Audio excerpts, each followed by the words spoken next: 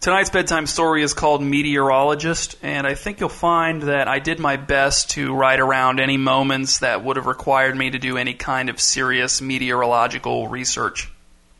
Let's begin. From an early age, Wallace dreamed of growing up to be Multioak's Channel 2 meteorologist.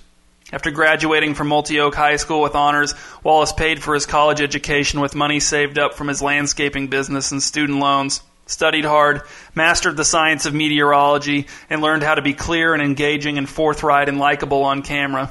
And it was all for naught, because mere days after Wallace returned to Multioak and was hired by Channel 2 to be their new meteorologist, Channel 3 hired an out-of-towner named Kendrick Cratcher who, without any background in meteorology, could predict the weather up to 2 weeks in advance with 100% accuracy every single time. It was a supernatural gift, a sort of very specialized ESP. Wallace was a good meteorologist, and he was rarely wrong about the weather. But Kendrick was never wrong. If Wallace said it would rain tomorrow, it might. If Kendrick said it would rain tomorrow, it would. And he'd reveal the exact time that it would start, and how long it would last, and how many inches would fall. Kendrick did not deal in percentages. He told the viewer exactly what the weather would be without qualifications or caveats. He was the weatherman to watch. Wallace was not.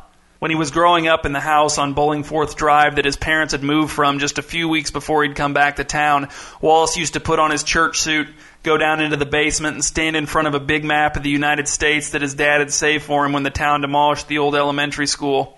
Wallace made a fake camera out of cardboard and read off of an imaginary teleprompter to an audience of imaginary viewers, playing out his fantasy of telling the residents of Multioak to bundle up because it was going to be a brisk one out there, or suggesting that they pack plenty of sunscreen because it was going to be a scorcher out there. But, of course, no one was really watching. Now that he was actually on Channel 2, standing in front of a real camera, his image broadcast to anyone with a TV and a desire to watch, Wallace felt like he was 10 years old again, right back in his parents' basement, delivering the weather report to nobody at all. He knew that even people who preferred Channel 2's news teams switched over to Channel 3 for Kendrick's weather report. People had come right out and told him that. People that he'd never suspected could be so rude. Here he was, on the doorstep of his dream with no way to get in, his only deficiency the fact that he did not have a superhuman power that, to his knowledge, only one person in the world possessed. And now there had even been talk around the station of cutting the weather report altogether. Wallace went to the station manager and appealed to tradition. He also pointed out that if Kendrick ever moved on to a bigger station or died, it would be good to already have a weather team in place to fill the void. The station manager agreed, or pretended to, and Wallace's job was safe for the moment, but he had the feeling that the subject would be revisited soon, especially if finances at Channel 2 remained as tight as they had been recently. One fall evening after he got off work, Wallace went to keep his girlfriend Alice company while she babysat a pair of infant twins in a mansion by the fork in the Runoff River. While the twins slept in their cribs upstairs, Wallace and Alice sat on the porch swing and watched the river churn white. A baby monitor hissed quietly on a small table next to the swing, sounding like an ancient radio broadcast of the same river they were watching. "He doesn't even know meteorology," said Wallace. "He's an imposter. He's like those animals that predict the results of soccer games." "People love those animals," said Alice. "And besides that, most people don't care how it's done, just so long as it's correct." "Where's the charm in always being right?" asked Wallace. "Where's the human element?" "People don't want charm," said Alice, sticking her legs straight out as they rocked back and forth on the swing, tapping the heels of her tennis shoes together. "They want to know for sure if they can have their graduation parties outdoors, or if they should take their umbrellas to work with them." "But what about those times when you think it's going to be cold and dreary, and then you step out of your house and there's the sun? That's a pleasant surprise that can make your whole day." Alice sighed. "But what about the farmers who wait for rain, and then the weatherman tells them it's coming, and they stand in their dry fields and stare at the sky, and it never comes?" "You're so dramatic," said Wallace. Wallace saw Kendrick around town every once in a while, but Kendrick never seemed to recognize him. Of course, as little reason as anyone had to watch Wallace predict the weather, Kendrick had the least, so it made sense that he wouldn't know who Wallace was. Wallace would see Kendrick pumping gas into his car at a gas station, or having a basket of fish sticks at the Square Bowl diner, and fume as he watched citizens approach Kendrick with huge grins on their faces, greeting him by name and asking him specific questions about tomorrow's or next week's weather, all of which Kendrick would graciously answer. Of course, no one asked Wallace weather questions, and even if they had, his answers would have been unsatisfactorily indefinite. At parties, when people asked him what he did for a living, Wallace gave them the impression that he worked in a behind-the-scenes capacity for the Channel 2 news team. "That must be interesting," said a long, smiley woman at one party. "I watch Kendrick Cratcher do the weather on Channel 3 and then switch over to watch Frank Larkin do the high school sports roundup on Channel 2. "Yeah, he's good," said Wallace. "I know. Do you know he's never been wrong about the weather? Not even once." "I meant Frank Larkin's good," Wallace said with as little fury as possible. "He does the best high school sports coverage in town. Got it?"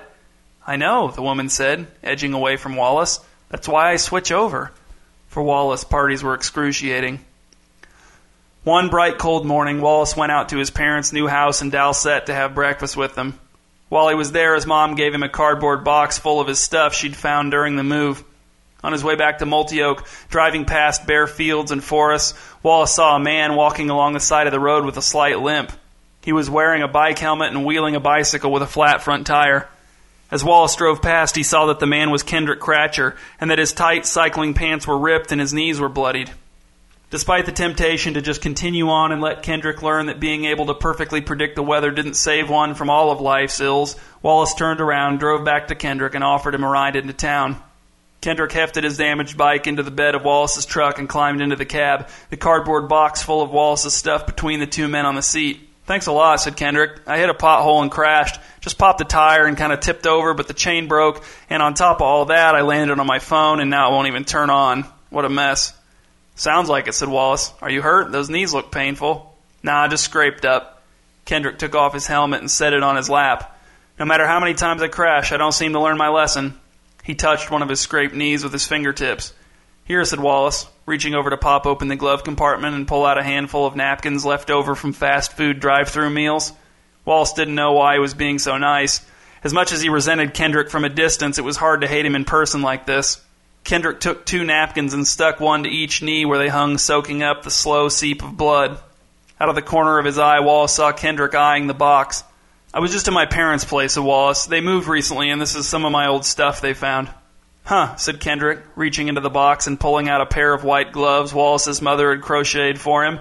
"My mom made those," said Wallace. "Oops," said Kendrick. "I got blood on them." "I don't care," said Wallace. "Guys don't really wear white gloves. My mom doesn't get that." "I wear white gloves," said Kendrick. "Well, you're welcome to have them." "No thanks," said Kendrick. "These have blood on them."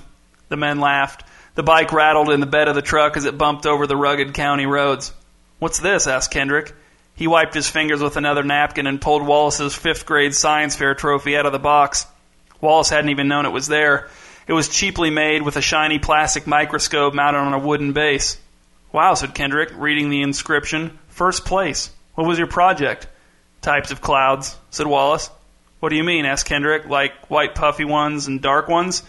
"No," said Wallace. "Cumulus, stratus, cirrus. You're the Channel 3 weatherman, right? Kendrick Cratcher, shouldn't you know this?"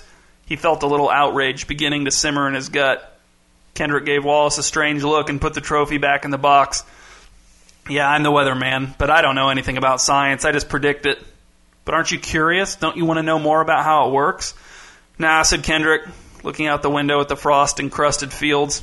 "I hate my job. I wake up every day thinking I'll quit, and I never do."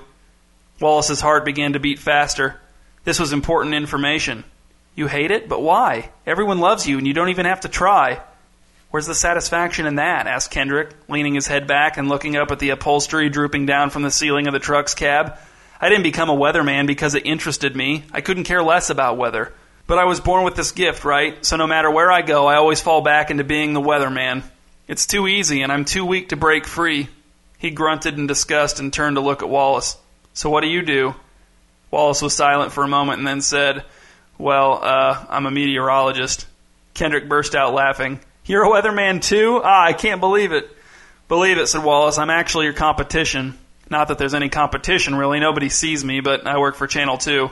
"No kidding," said Kendrick. "So you probably do it all scientifically, right? Radar and gauges and cold fronts and all that?" "That's right," said Wallace. "I love the science. I love meteorology." "I admire that," said Kendrick. "All the technical stuff is just gibberish to me." "It's all I ever wanted to do," said Wallace. "I grew up here in Multioak, and ever since I could remember, I wanted to be the town's meteorologist. The meteorologist." Kendrick was silent as the truck passed through the outskirts of town. All of his fingertips were smudged with red from poking at his scrapes. Even if I quit, he finally said, I'd have to move away. People would still ask me for the weather everywhere I went. It wouldn't end. I'd just be doing the same thing, but for free. So here's what you do, said Wallace with a sly smile. You get it wrong a few times. Then, when people are good and upset, you announce that you've lost your talent. It's gone. You don't know where it went or why it's gone, but it's gone, so you're resigning. A slow grin bloomed on Kendrick's face. And then I can do whatever I want. Exactly, said Wallace. What do you want to do? I don't even know, said Kendrick, but I guess I'll have time to figure it out.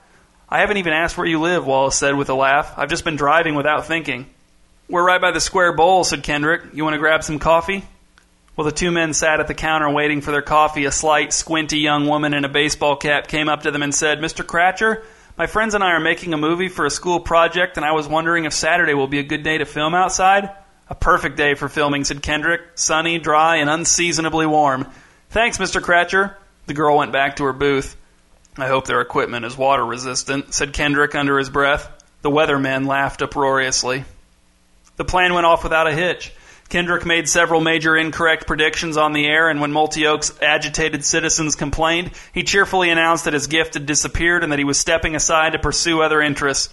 At first, people were frustrated to lose their absolute certainty in what tomorrow's weather would be, but since Channel 3 was forced to hire a weatherman who relied on meteorology just like Wallace did, many viewers finally switched over to Channel 2 since Wallace was the local boy and, on top of that, was more accurate than Channel 3's new guy. He couldn't predict weather like Kendrick had, but he was a good meteorologist, no question. Wallace's job was no longer in jeopardy. He became a valued member of the Channel 2 news team. He got a raise. People recognized him in public and asked him about the weather, to which he responded with his best guesses based on data compiled from his meteorological research. He was content. One night while he was sitting at home alone flipping through his old high school yearbooks, his phone rang. It was Kendrick. He had floundered a little after giving up his weatherman job, but he'd recently started taking some computer animation classes at Laterman Community College in Multi-Oak, and he seemed to be finding his niche. The two men were on friendly terms, exchanging pleasantries when they ran into each other in public, but they weren't in regular contact, so a call from Kendrick was unexpected. What can I do for you? Asked Wallace. I saw your weather report tonight, said Kendrick. You didn't mention the storm. What storm? There's a huge ice storm coming, Wallace. You need to let people know. You need to warn them. Wallace stood and walked to his kitchen, looking out the window over the sink at his dark backyard. There are no scientific indications that an ice storm is coming, Kendrick.